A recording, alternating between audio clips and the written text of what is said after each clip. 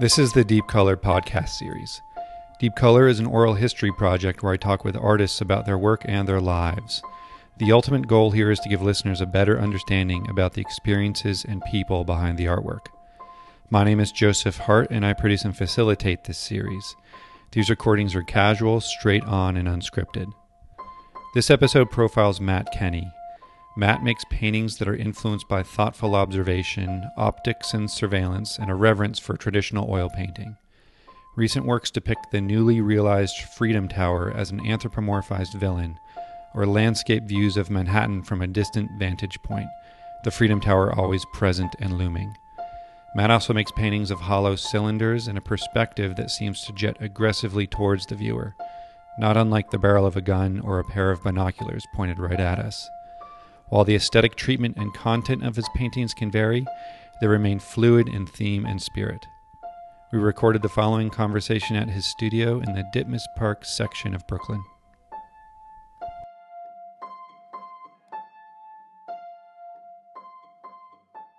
Ask me questions if you have something comes up, but that's pretty much it. And I thought about starting this one by not talking about art out of the gates. Sure. A friend and supporter of this show suggested I ask you about Batman's utility belt. Oh shit! Who is this? It's someone that shall remain nameless. But he said, ask him about Batman's utility belt. And it stopped there. So what is it about Batman's utility belt that I should be learning from you? Okay. Sure. That sounds good. Okay. Is this a left field one? Yeah, it is, but in a good way. Good way. It's not that hard for me to reach there, though. I mean, don't get me wrong. I mean, of the DC characters, I've always liked Batman because he's human. Mm-hmm. The dilemma of the DC characters, right, is that they're gods. Right. Even Batman's kind of a little bit too godly for humankind. But he doesn't have superpowers. He doesn't have superpowers. Okay.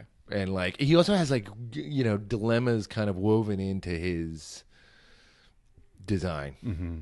And the utility belt is an expression of his capacity to respond and innovate. That's sort of where he papers over the cracks of not being a god. Mm-hmm. I really loathed the recent Batman movies. You did not care for them? No. Okay. Because they were so serious. Mm-hmm. And I think that director, what's his name? Nolan and Snyder, both just miserable. Just their conceits are so crazy. Right. And to me, Batman has to be a comic book character. Right. I kind of like the Burton movies for attempting to do the early Batman. It's sort of like the Bob Kane Batman or something like that. But the utility belt... But also the utility belt is... all his tricks are in his utility belt. All of his tricks are there. Mm-hmm. But it's also the least interesting thing about him. Although it's a key to his identity, and the thing that the youths want to wear around their waist, so they suddenly can have those bag of tricks as well, as opposed to super strength, right? It's accessible, so it's imaginable, accessible. Right. And you'd almost imagine that his ability to improvise is matched by his ability. The other idea of Batman is that he's a planner. A couple years ago, there was a great story where he's got a strategy before he leaves the house, before he leaves the Batcave. Oh yeah. Okay. No, there's this great. Grant Morrison had a Batman run where he's essentially pursued by a version of the devil, who's kind of sent after him by Darkseid. He doesn't know this. Darkseid's that cosmic villain. And do you read comic books often? Yeah. Okay. I keep up. Yeah. No, it's where I come from. Sure. Yeah. Although I don't buy. I buy trades. Okay. but I go to the store. Right. And I want to talk about the books that you have here in your studio. You know, coincidentally, I see the box of comic books under your table here. But the times I've been here, I don't see comic books out. I guess that's why I ask if you read them now. You have books about the CIA and black ops and things going on in Afghanistan, and you know, it's a lot of books that are political in nature and have something to do with global conflict or domestic conflict. So. Yeah, the comic book I do not see out in the open as much as these, which is why I asked. I mean, well, but you know, they're if I could draw a bridge, you know, my imagination in a lot of ways does come from comics, and you saw that there's an Alan Moore Swamp Thing. Alan Moore is important to you. Yeah, he's the huge. writer. Yeah. And I think like essentially. One of my friends read Watchmen for the first time a couple years ago, and he was like, "Oh, I know now. Okay, I've got your number." He understood you. Yeah. Okay. He was like, "I get it. It's funny when we read or like we experience something that's suggested by a friend or a colleague or something, and suddenly that person makes more sense to you through that absolutely. experience. Sure. And he was a friend who went to high school with me. Okay. And so he's known you. Yeah, he's known me for a long time, and he's like, "Oh, not man, well enough, this is it." Yeah. Well, you know, I mean, I try not to be too evangelical. Yeah. You know? Sure. You know, but and From Hell, which came, well, I guess the trade came out while we were in school. But From Hell really blew my mind. I mean, From Hell, I think, extended my Alan Moore obsession. That's a title, From Hell. I'm actually uninformed on Alan Moore's if Watchmen is like a quiver of books, From Hell is Alan Moore's book about Jack the Ripper. Oh, okay. And it's got footnotes. It's inspired. It's got a bibliography. Oh, wow. And in the book, he kind of takes multiple perspectives. He takes the perspective of the investigators, the prostitutes, and his take on the killer, which is the royal surgeon extraordinaire, who's like, he's essentially sent out by Queen Victoria to assassinate these prostitutes who are trying to blackmail Prince Edward. Right. And I mean, and he is this devoted Mason that has just suffered a stroke and had this insane kind of Masonic hallucination that has imbued him with this visionary purpose of essentially performing a misogynistic rite over London. Right. While executing Queen Victoria's request for him to clean up this blackmail situation. And, you know, I think Alan Moore in his footnotes is like, I don't really buy this story, but I've adopted this narrative from these conspiracy books. I actually have a lot of the books in his bibliography over here. Oh, okay. And he was really inspired by this poet, Ian Sinclair. They're like friends who, walks London and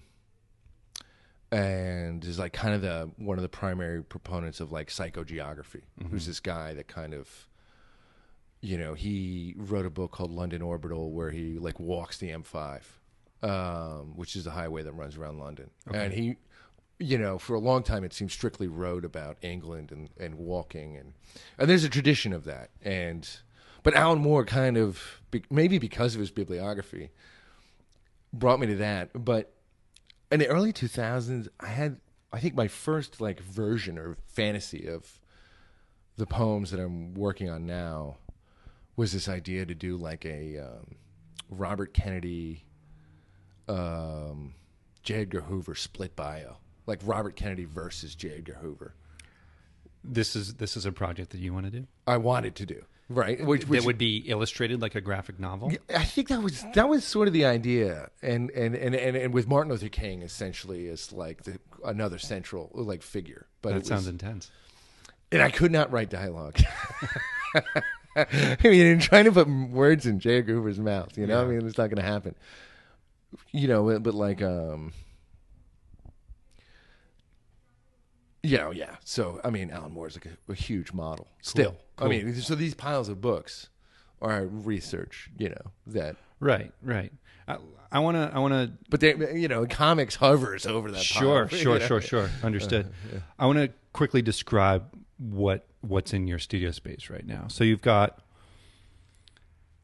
a couple paintings that look like they're in progress. They're landscape paintings. You've got a few paintings that are your version of a Brock painting, and you've got a couple of your tube paintings, one red, one blue. You have this pretty impressive stack of books that we were talking about earlier. They're political in nature. They have they're about the CIA. They're about ISIS. They're about the war in Afghanistan. They're about dark money.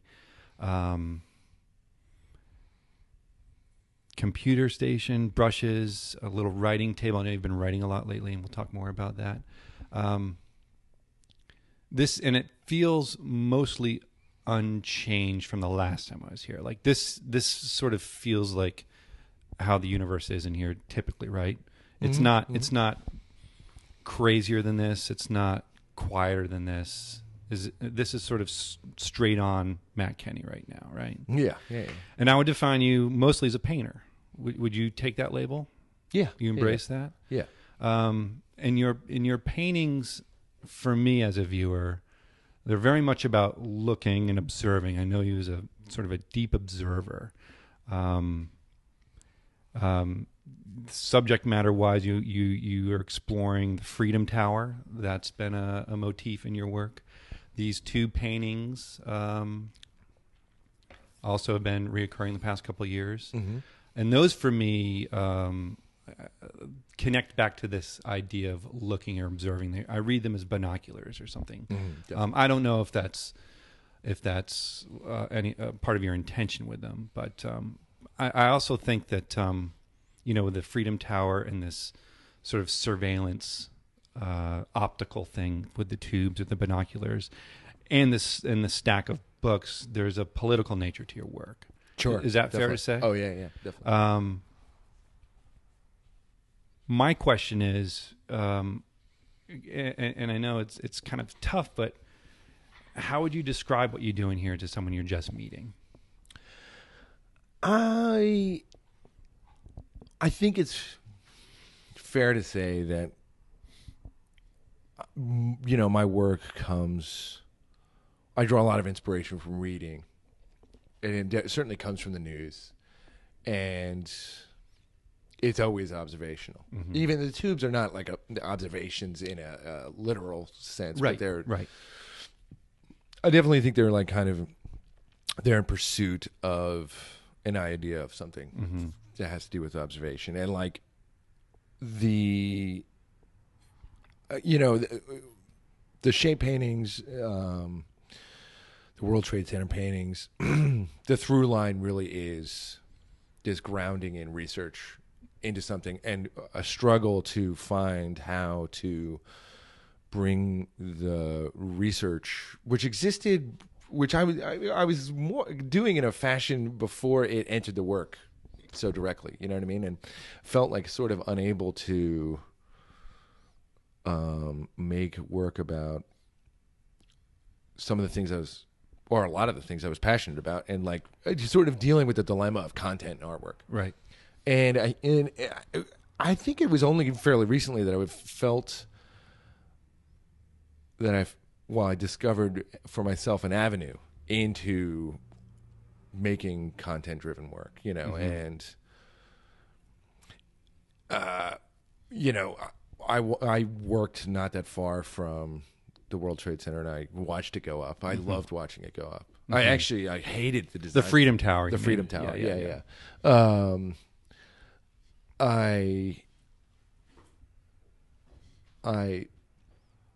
I had started a body of work the shape paintings, the origin of the tube paintings. The You refer to those as the shape paintings? That's what you call them? Well, I call those ones the tubes, but there's Okay. X's and planks. Right, your X's are over there too. Right. Quite and a older. plank right there. Yeah. How far back do those go? Over 10 years. Okay. And they're still on the wall. Right. But the first... Still on the wall, still in the brain. Yeah. I'm still thinking about them. I mean, with the very first version, they were paintings of bullets that were they were from the Tippett shooting. Yeah, you've shown me some of those. Yeah. Yeah. Mm-hmm. And I actually... And that blend out into other bodies of work, and into two particular bodies of work. One being the X's and the planks and the tubes. Right.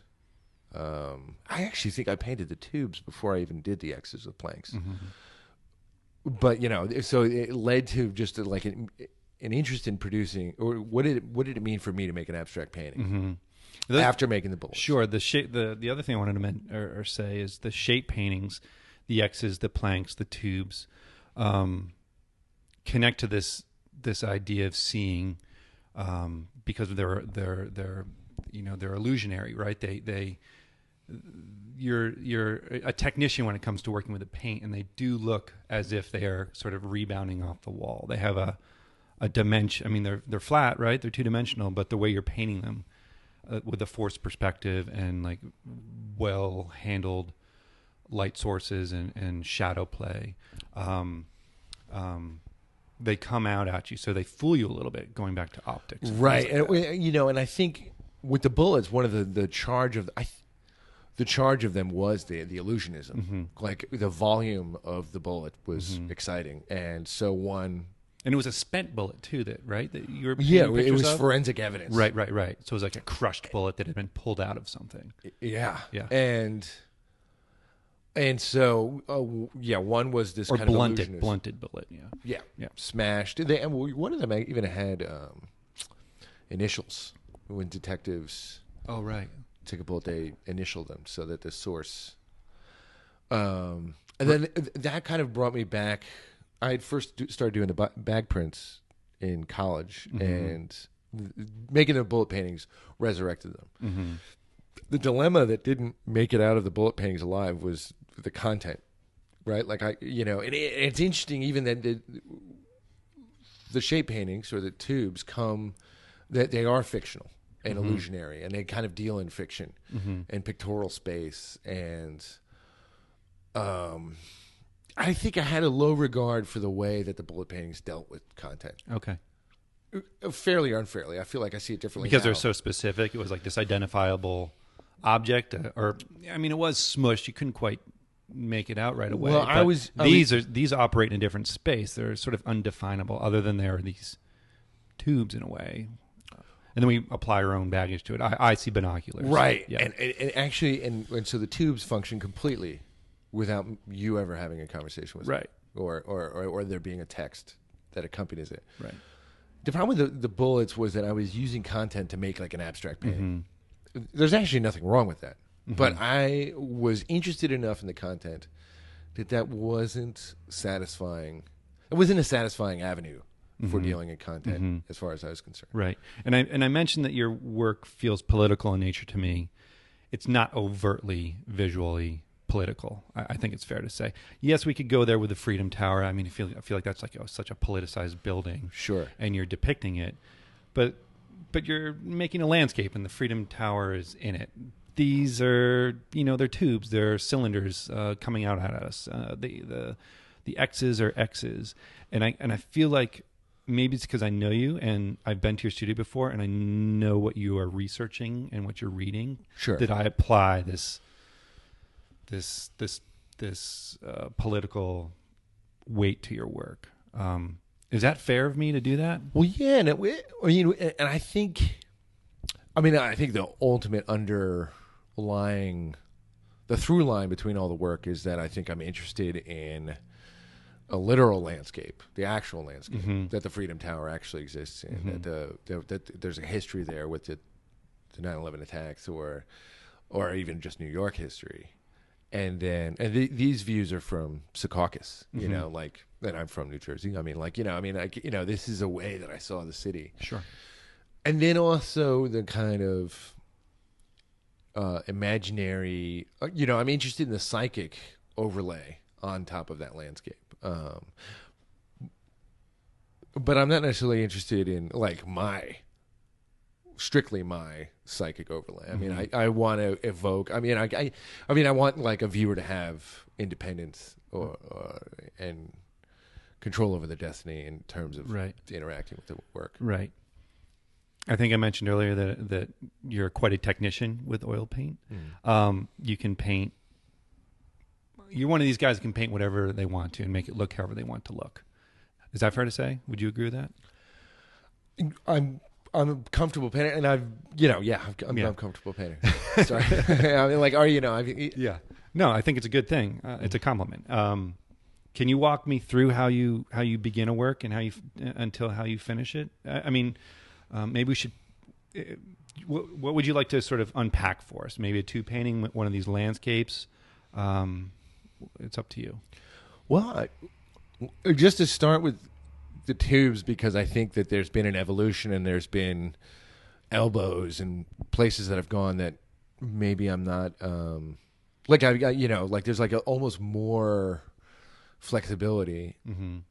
Early versions of the tube paintings were very de-skilled, like intentionally de-skilled, and sort of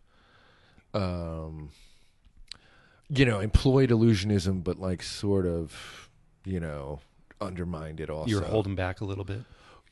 Yeah, right. And then I think, and then as time went on, I like really indulged the illusionism. Yeah, I think one time I was over, you showed me a little physical model that you made of two paper tubes that you looked at to get the sense. I do that to find the shadows. So you build a model in space that you Yeah. can hold to help inform your moves with the paint. Right. But I think it's also important to mention that these are painted on aluminum, right? Sheet metal? Yes. And they're cut, so they're not, I guess that's where the shape comes from, right? They're not on a rectangle. Well, and that actually, I mean, next door is a sheet metal supply store. So, Right. I mean, where that came from is I definitely, and I think the bullets that I was describing earlier were the first like manifestation of that, where you could cut them with tin snips. Yeah, right. And then I had a Dremel where I'd kind of soften it up and I could sand them And you down. just wanted a super smooth surface to paint on? I mean, well, I know the place is right next door, the sheet metal place. Right. Was it the super smooth surface that Yeah, I mean, you were interested in? I think, I mean, even more than, well, I mean, I'm more, I mean, but drawing is like my true comfort zone. Sure. And maybe it was like paper. Also, it was like really affordable. I mean, like, well, I think I was pretty broke when I was. It's cheaper to make one of these than a stretched canvas. Not at this scale. Not these tubes. Okay. And in fact, I mean, like there were limitations to because it. you do work both ways, right? You work on the sheet metal, you work on stretched canvas, Right. So it's sort of a back and forth thing. Right. And well, I mean, that has to do with like my mild multiple personality disorder. But I think really it came from wanting to make these shaped things. And so, that was expedient that next door that they had this. Also, I really loved Picasso's paintings on metal. The right, guitars. Yeah. I had a horrible rut, and I was like, "Oh Christ!" I mean, or just thinking about. And one book I really leaned on was this Museum of Modern Art retrospective Picasso book, and it had, I think, was something I really like leaned into was those tin sheet. Right. So basically, I saw that and I was like, "Oh, let's use it." I took that to a fair degree. The newer tubes are, they're laser cuts. So I make an illustrated drawing and then they're laser cut and then primed. And then, but I remember you telling me you freehand the circle when you're painting, right? Or am I misremembering that? Well, no, I actually tape a string. Okay. And you Okay, I see it. And I kind of go around and make dots. But I guess what I mean by I'm not like projecting anything Right. You do make little studies or maquette versions on your palette pages I see here. Yes. Just to sort of get a sense for the colors that you're gonna, or the gradient of the blue or the gradient of the red.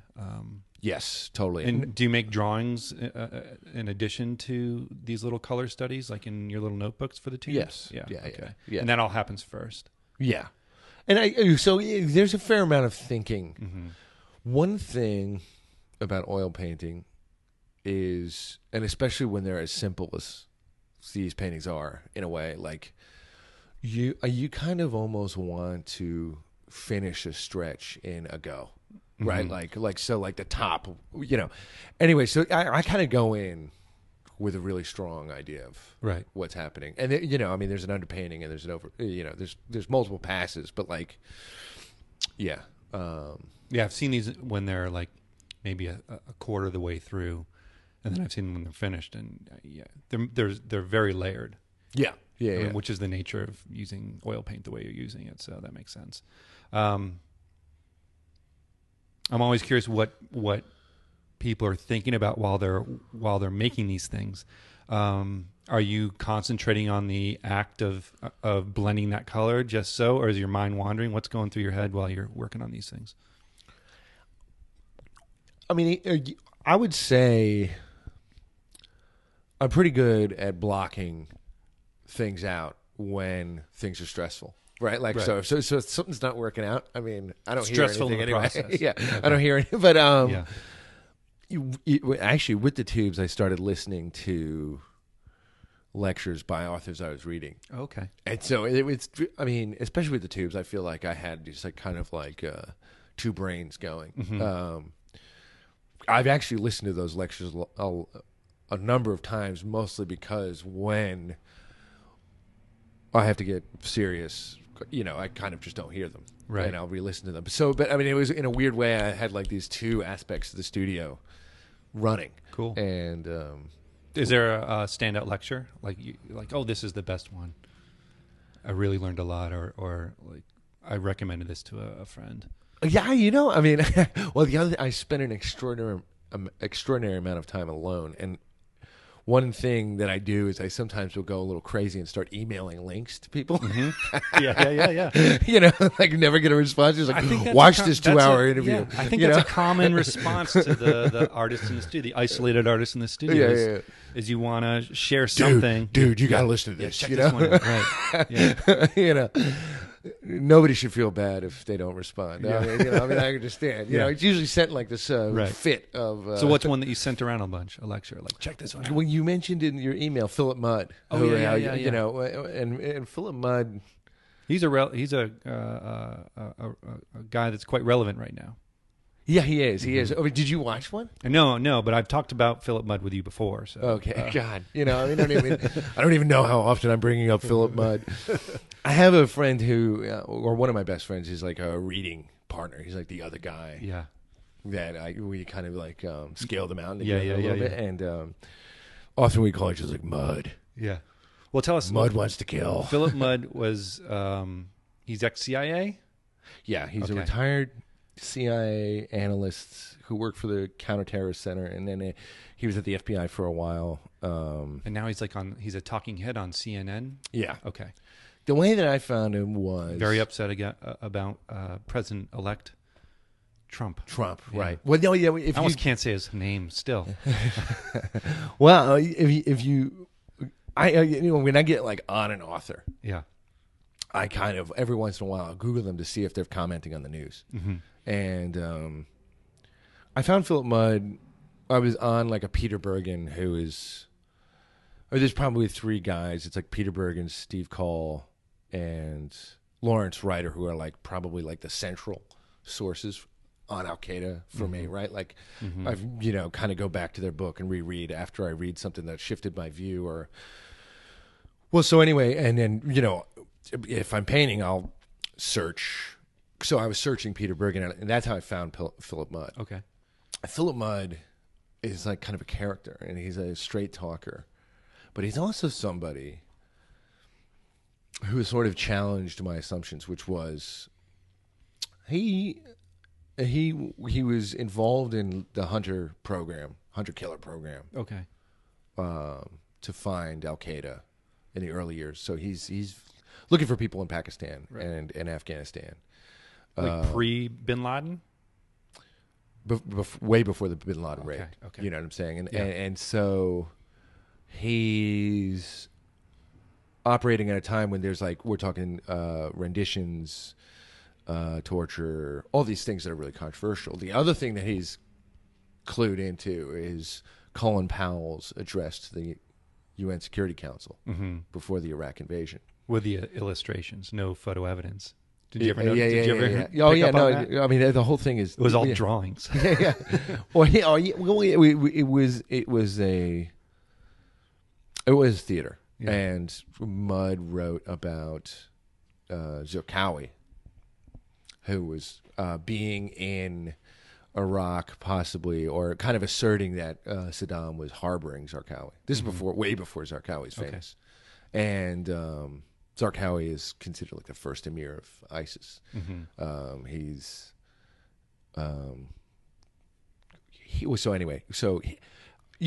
Philip Mudd played a role in the humiliation of Colin Powell. And so you naturally kind of feel like, and also my entree into the workings of counterterrorism was an FBI agent too. So I almost maybe my original stance kind of comes from this guy Ali Soufan, who is a Lebanese American counterterrorism official who resisted the CIA's approach to interrogation. And he wrote a book, and he's kind of he was on TV as a kind of anti-torture activist, Right. from the inside. Which and he's a compelling character. So when Philip Mudd challenged my assumptions, and there's one section of he wrote a book called Takedown, which is kind of his memoir of the Counterterrorist Center. But he had these kind of counterintuitive responses to a lot of the questions, and he was emotional but kind of rational, and he was just very honest and open. There was one thing that convinced... Was he calculated? Well, I mean, look, this is a guy who's he went to Afghanistan while we were still fighting the Taliban, November 2001, with Ambassador Dobbins to help prop up a new Afghani government. I mean, this is a guy that was, he was a pretty serious individual. Yeah. And then he's coming back and he's briefing the president. I mean, we're talking... he's got to be a little nuts, right? To be in that environment. And so there's a moment when he's asked about how is your working relationship with Pakistan. And Pakistan is hard. It's hard not to look at Pakistan in a negative light from my perspective of what I've been reading. They've got a nuclear weapon. They were the backers of the Taliban. They financed Islamists that were around Bin Laden. Right. Harbored Bin Laden. Yeah. Yeah. The worst terrorist attack since 9/11 was in India. The guy who runs that terrorist organization, Lashkar-e-Taiba, is, the guy's practically got a TV show. Can I ask how you got into this in the first place? Your interest in terrorism and black ops and CIA stuff and FBI stuff.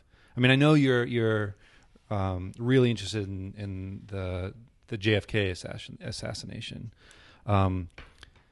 Is this something that came into your life when you were growing up in New Jersey, or is this connected to? You were here during 9/11, right? Yeah. Did it grow out of that, or when did this stuff enter your life? Well, my parents were interested in politics. They're educators, right? Your parents? My dad is. Your dad is, okay. Yeah. And my brother is. And, he used to have a political memorabilia collection. Okay, so you saw it around when you were a kid. Inside politics after school kind of thing. He was engaged. And they're liberals. I think they're kind of had this... idea of engagement, political engagement. Right. You know, and my father, you know, in the union, he was involved in the unions, and like, you know, he was an active citizen. Sure. You know what I mean? So you saw it there, or you maybe got a spark there. Sure. And, Yeah. you know, I think my brother and I are quite close in age. We were both really attracted to history. Mm-hmm. I mean, even just on the basis of stories. We loved, like, the stories of it. I think the Kennedy assassination stuff, I mean, like, there was one aspect, which is, like, when we were in high school, it was not long after Oliver Stone's movie came out. Mm-hmm. And there was X-Files, and there was a mystique. Mm-hmm. I don't know that I was, like, all that engaged or committed at that point. Mm-hmm. I also think, even politically, I mean, I think, and I've been thinking about this since the election, I remember being exhausted by the Lewinsky scandals by the time, like, George Bush's election. Okay. Or elected. You're exhausted from the Bill Clinton years. Yeah, a little bit. Yeah. You know, just kind of drained, you know, and almost, I think when I was bummed that my sense of the election, how the election went in 2000. But I don't know that I foresaw, I didn't think it was like, you know, Sure. going to be as severe as it was. Right. So, but it sounds like just the culture of your household has sort of opened you up to this. Yeah, they like to be informed. Okay. Yeah, they're engaged. It was like, and I know you've mentioned, I think when we were texting about me coming over, that you had Salvador Dali posters up in the house, and Andrew Wyeth posters in the house. Sure. So were those sort of influential visuals in addition to this sort of information that you were getting? Yeah. I mean, since we were talking about it, I mean, I think more than I admit or understand. Mm-hmm.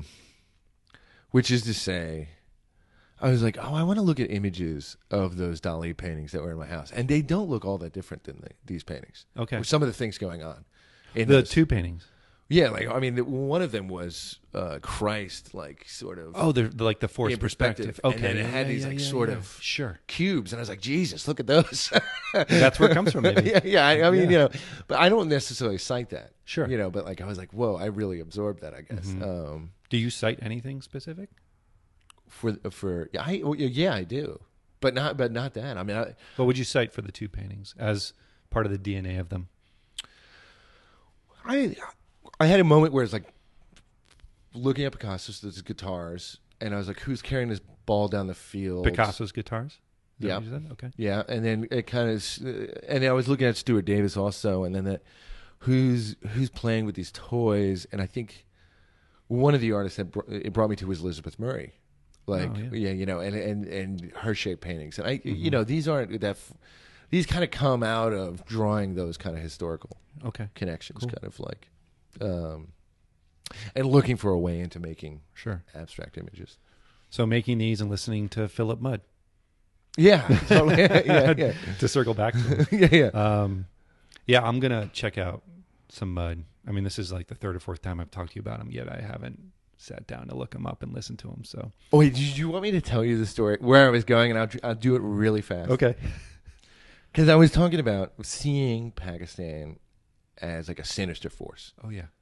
And they asked him, well, how was your working relationship with Pakistan? And he said, I don't know, fine.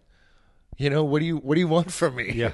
And he said something. He says, we mirror image too much in this country. And that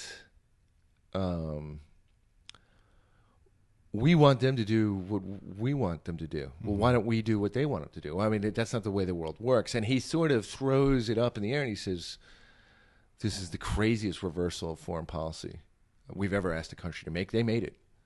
There's a civil war that's been going on in their country since 2001. Mm-hmm. They see it as of our making. They've suffered horribly. Well, anyway, my point is that when he kind of offered that advice, and not necessarily even just having it, or not advice, that vantage point, that moment allowed, like, Philip Mudd, like, sort of opened my mind. Mm-hmm. Not only to him, but like even just like I need to like I try to adopt perspectives more fluidly and kind of right. Cool. You know, he expanded my mind a little bit that way. You mentioned earlier you got in a rut and you flip through a book to maybe help get you out of the rut. Are there other things that you do? I'm always curious how artists resolve those problems in the studio to get the juices flowing again. What other things do you do? Or is it hit the books? Books is one. There's like two moments, I think, when I get ideas or get momentum, and it's like there's one moment that's reading or looking at books, which gives me kernels. But actually, I get a lot of ideas while I'm painting. And ideas for other paintings, or yeah, okay. kind of, you know, I find that working leads to more work. Oh yeah, of course, I agree. And identify for sure. Do you ever stop and like sketch out that idea, or do you just sort of do you have like a growing list in your head? I mean, how do you keep track of the ideas that you're getting while you're working, or do you even bother? I know I have a pretty committed sketchbook practice. Yeah, I mean, yeah, sketchbook. I mean, yeah, it's important. Drawing, yeah, that's a place I go to. But I think I mean, yeah. No, I mean, but that rut was. I mean, I was working a lot, and I was pretty broke, and I think I'm almost. I mean, looking back on it, it's like obvious why I couldn't make any work. Yeah, but I mean. Life pressure everywhere. Yeah. I would say, is it fair to say that you operate within the contemporary art world? Yes, right? That's where your work is floating around in right now? Yeah. Yeah. If you could leave the contemporary art world and be in a different art world, where would you choose to go? It's a tough one. Well, I'll start with I wouldn't. You wouldn't. I read the other day this essay. Is it okay to make fun of? You know, well, I mean, I'm going to make fun of somebody. Yeah. I read this essay from the early '80s called "Last Exit Painting." Okay. And in it, there's like a sort of comparison between David Salle and like the Neo Geo, like a Schnabel and Clemente, arguing essentially that, like, you know, Salle is like a radical and, you know, Clemente and Schnabel are not. Yeah. And you know, and it's hilarious. Okay. The reason it's hilarious is, I mean, maybe even because it feels dated, those kinds of arguments. Mm-hmm.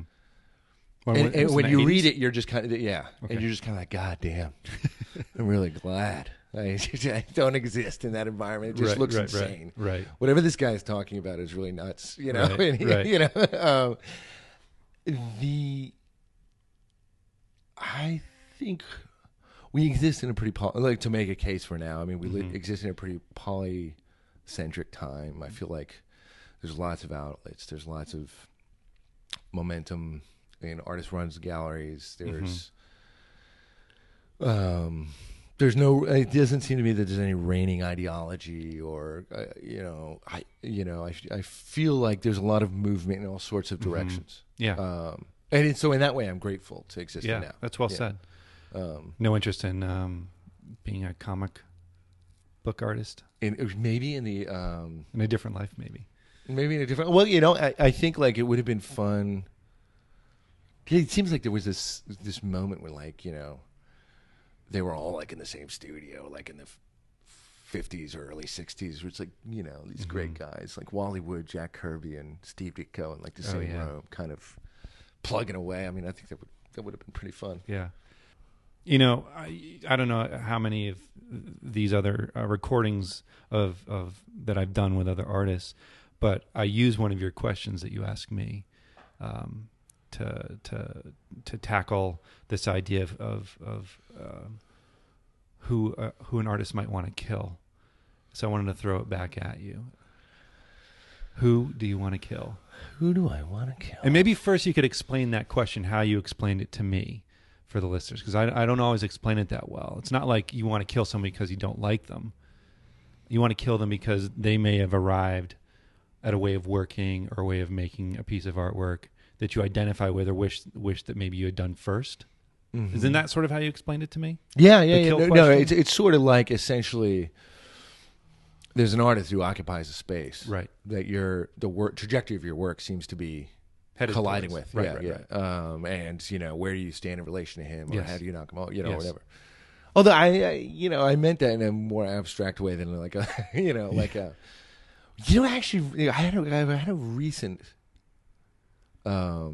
experience, and his name is eluding me, but he made a film called Hypernormalization. Hypernormalization. Yeah, and a BBC guy. Okay. It's idiotic that I can't remember his name right now, but and I read a poem at Mast, and I think the primary question is, what do you think of what this guy's doing? Because it's so close. Mm-hmm. And since we haven't talked about it yet, just to fill it in, like the poems are these backwards timelines Mm-hmm. that seem to compare and contrast or echo these kind of events that are tumbling backwards in time. And those events happen over disparate places, people, trajectories. Mm-hmm. But it's tracing trajectories Mm-hmm.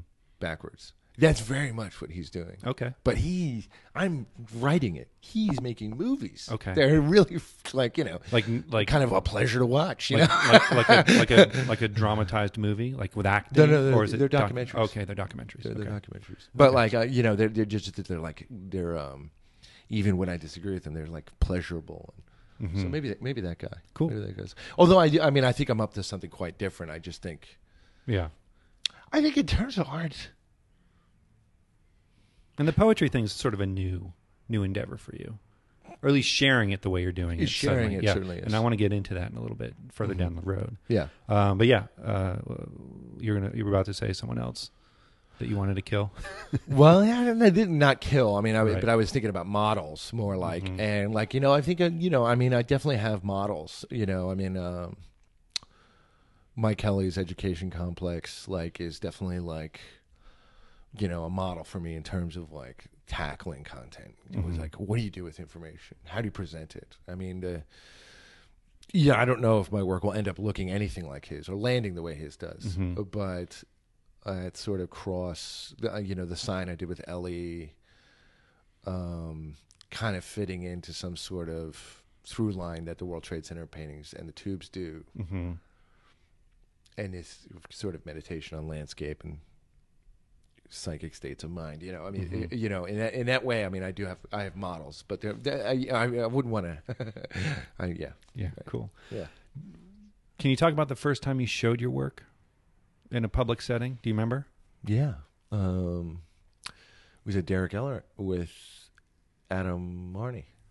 2-person show? Not exactly. Derek's place at the time. Adam is represented by Derek, right? Derek. Yeah. Miller? Okay. And he was in a main space, and they had a project room. Mm-hmm. And Adam basically invited me. Was this when they were on 27th Street? Yeah. Okay.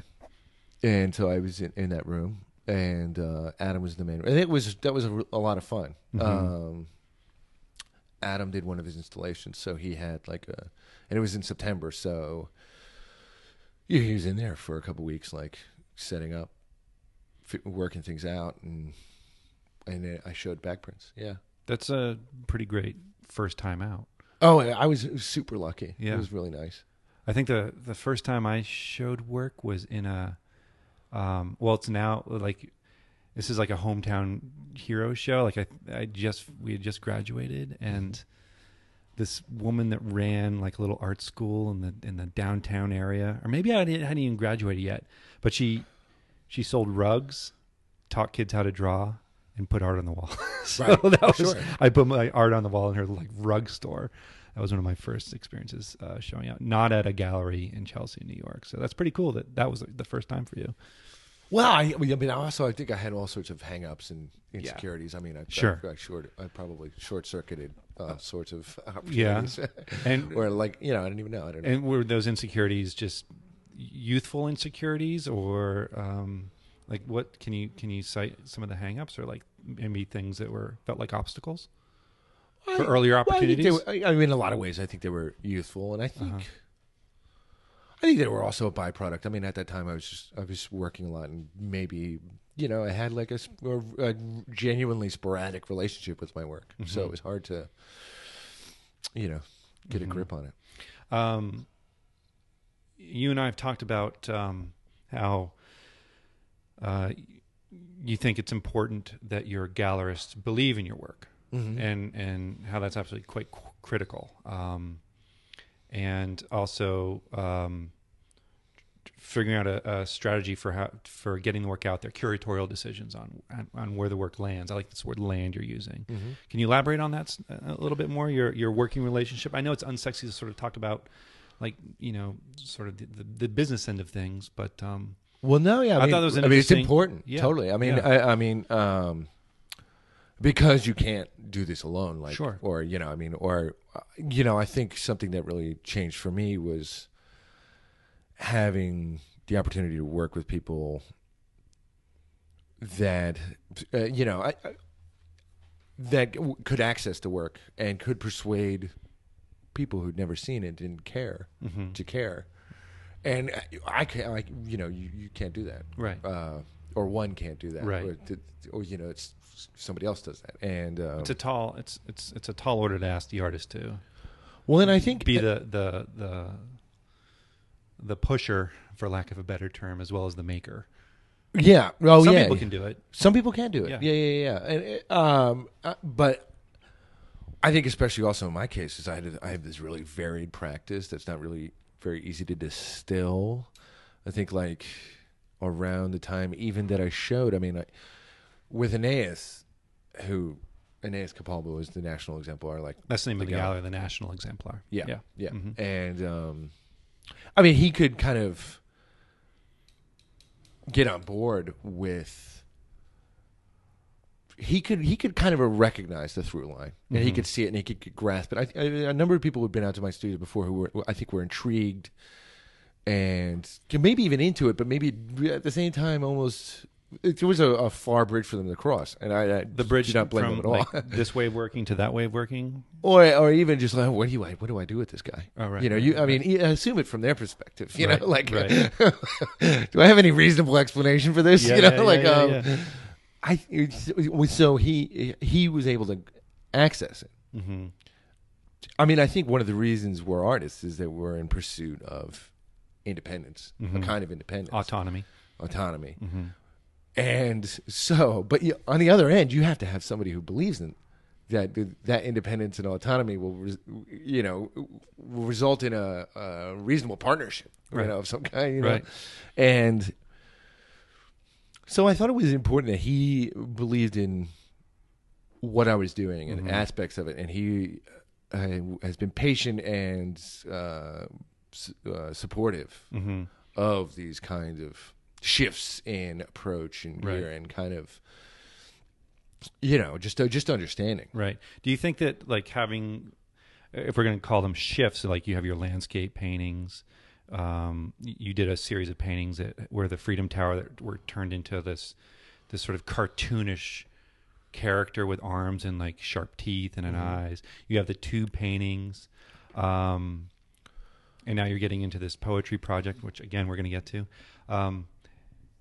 Is it difficult to have these different ways of working? I know there's a through line that we've talked about a little bit through this, and I feel it after coming here a few times. But is it difficult to work in a few different ways like this?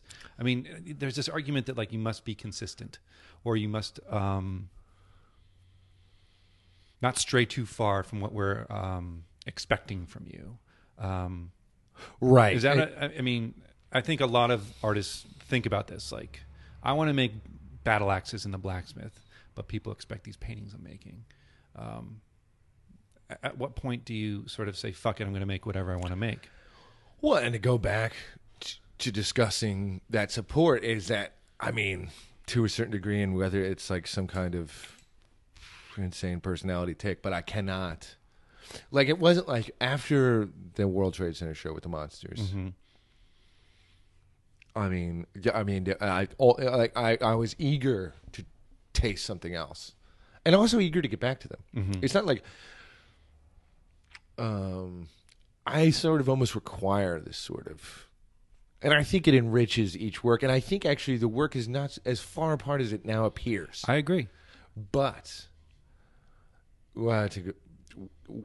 for somebody to have the patience to go through those cycles where those ideas are presented. Right. Because I think going forward, there will be a consistency. Sure. But I need an obscene amount of time to lay down these threads. Right. I imagine I'll speak for myself, but working in a few different ways also helps you learn as you keep moving from one to the other. And developing ideas out of those ways of working, as we were talking about earlier. One idea will lead to another. I like jumping around. Not that my work shifts around too much, but I mean, my stuff sort of unraveled over time. Yeah. And looks much different than it did 10 years ago. And I embrace that. So I think it's a good thing. Keeps you fresh. Yeah, for sure. I've been inching towards this writing project that you're in the midst of. Before we get there, though, I wonder if you could shed some insight on who assassinated JFK. Because I know you read a lot about it, and it's been a topic that's been in your brain for a while. Break it out. Yeah. Before the guys in the black suits bust down the door. I think. Okay, let's just do the Kennedy assassination. I was going to go on like another ramble, but I'm going to police myself right now. My conception of the Kennedy plot is that a group of CIA officers, a group of anti-Castro Cubans, and some individuals from the organized crime community plotted to kill Kennedy over several months, and did so. Ended up doing it in Dallas. I think there was an attempt in Tampa. It sounds like something very similar was attempted in Chicago. Kennedy's trip got canceled. Oh wow! And so, how soon before Dallas did those attempts take place? You know the timeline? I have a sense of the time. Months? Yeah, Years? months. Okay, months. months. It's close. Okay. I think there was a turning point. Mm-hmm. I mean, I think the origin of what motivated the plotters, most of the plotters were involved in operations against Cuba to overthrow Fidel Castro. Right. As you can imagine, the two probably great foreign policy events great or terrible foreign policy events of Kennedy's presidency was the Bay of Pigs and the Cuban Missile Crisis. Mm-hmm. The guys that were involved were there for both of those things intimately. Right. And for the CIA officers, and there's arguments that some of the organized crime guys were even involved in the overthrow of Arbenz in Guatemala in the mid-'50s. So these guys have this kind of track record. Right. And experience. Yeah. And a political outlook. Mm-hmm. I think that plot, the plot that resulted in Kennedy's death, was pretty small. But it was well designed. And it was well designed, but I also think it was sort of a mess. Like, I don't think it went according to plan. I don't think Oswald was ever supposed to be arrested. Huh. I don't think Oswald was ever supposed to be shot by a nightclub owner in a police station. So would you say this group of CIA, Cubans, and organized crime people, is it like a group of 20 people? I'm just wondering how big this little conglomerate is. I don't know. But I think what makes the plot look so crazy is that I think the cover-up is a totally different story in a lot of ways than the plot to kill him. Okay. I don't think the CIA as an institution killed Kennedy.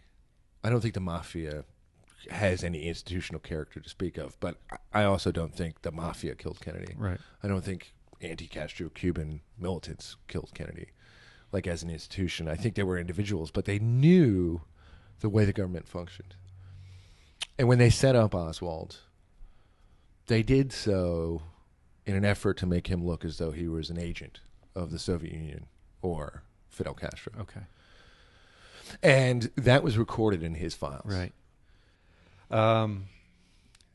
So let's get to the writing project, the poetry that you're doing now. Right. And that's sort of a new thing. First thing you said when I came in here, you said the paintings are stagnant right now. You're not painting right now. Stasis. Sorry. Yeah. Stasis. I knew it was an S. I'm just taking a little break. Yeah. Well, yeah, you're taking a break and you're writing.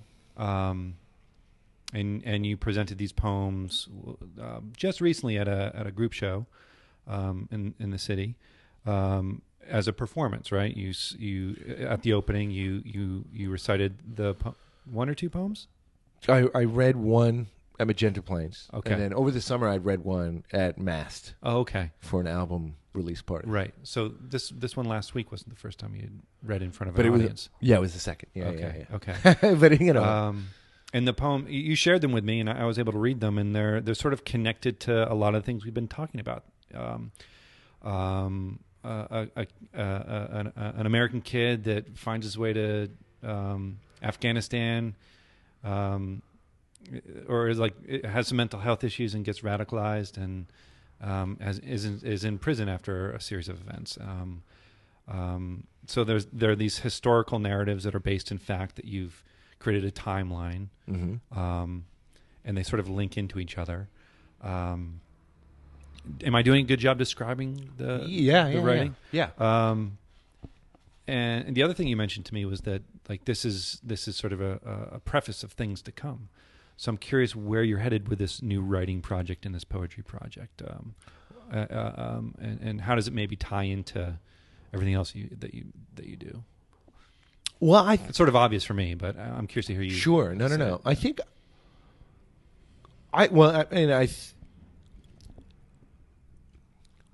let's say there will be a book that'll come out with the next show. Okay. And which is in this coming September. Yes. It'll be paintings in this book. Yeah. Okay. And I think in a way that this project is quite old. But maybe, I don't know. There's something about the World Trade Center paintings that kicked the writing into a different gear. It's like, oh, I found a way to make a painting about 9/11. Help ripen it up or something like that. Yeah, it's sort of almost kind of like I want to double down on this. I've been doing this research, and it kind of there was like a couple breakthroughs. I mean, one breakthrough was,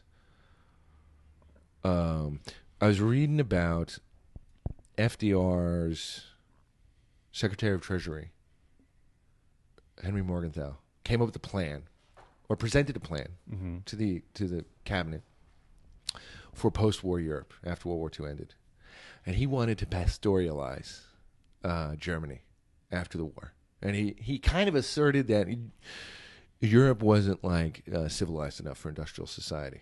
And I was like, that is crazy. That is just wild. I mean, just and sort of. And there was something about that anecdote where I was like, oh my, it gave me.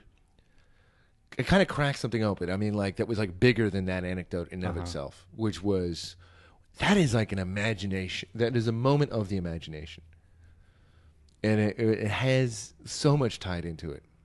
Who this guy thinks he is, what he thinks the world is, and I guess I started applying, well, what did the Russians think during the Cold War? We would end up assuming that we lost the Cold War, right?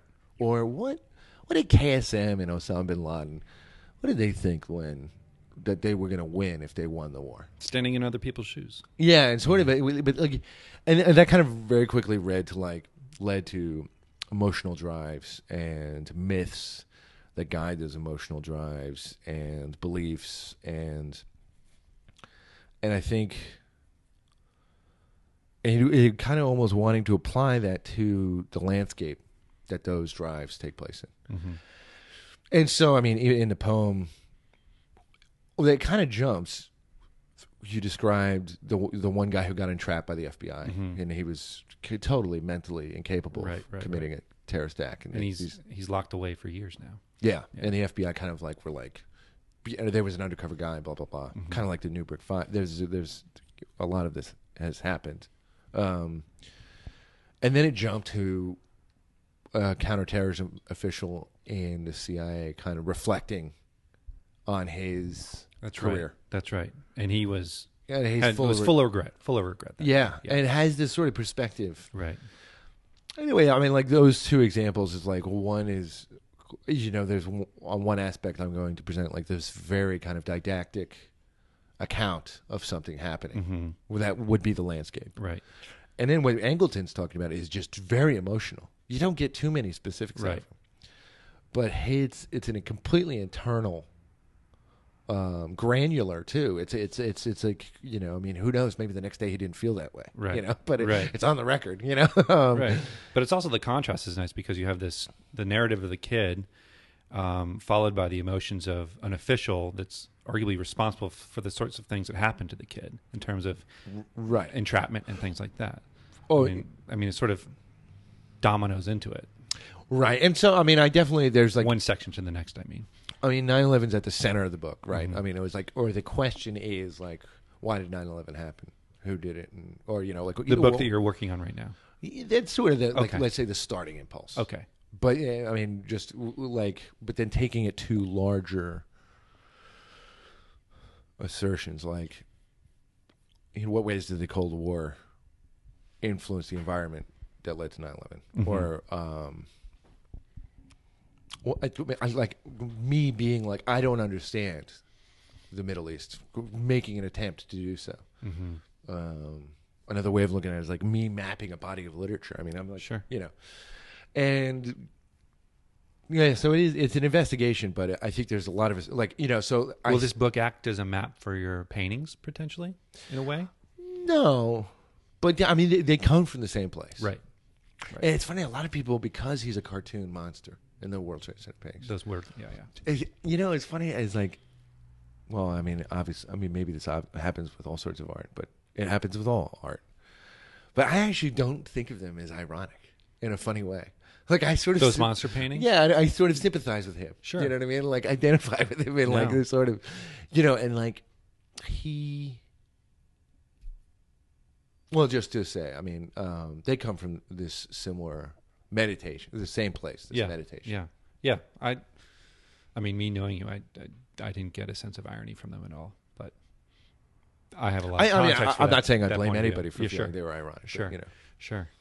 Well, Matt, this has been great. I feel like this is a good zone to close things out.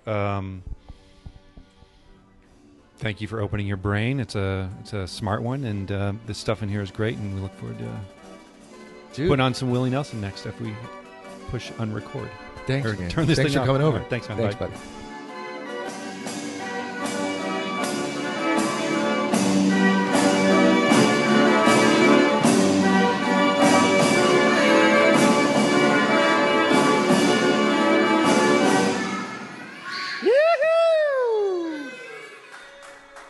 And we've made it to the end.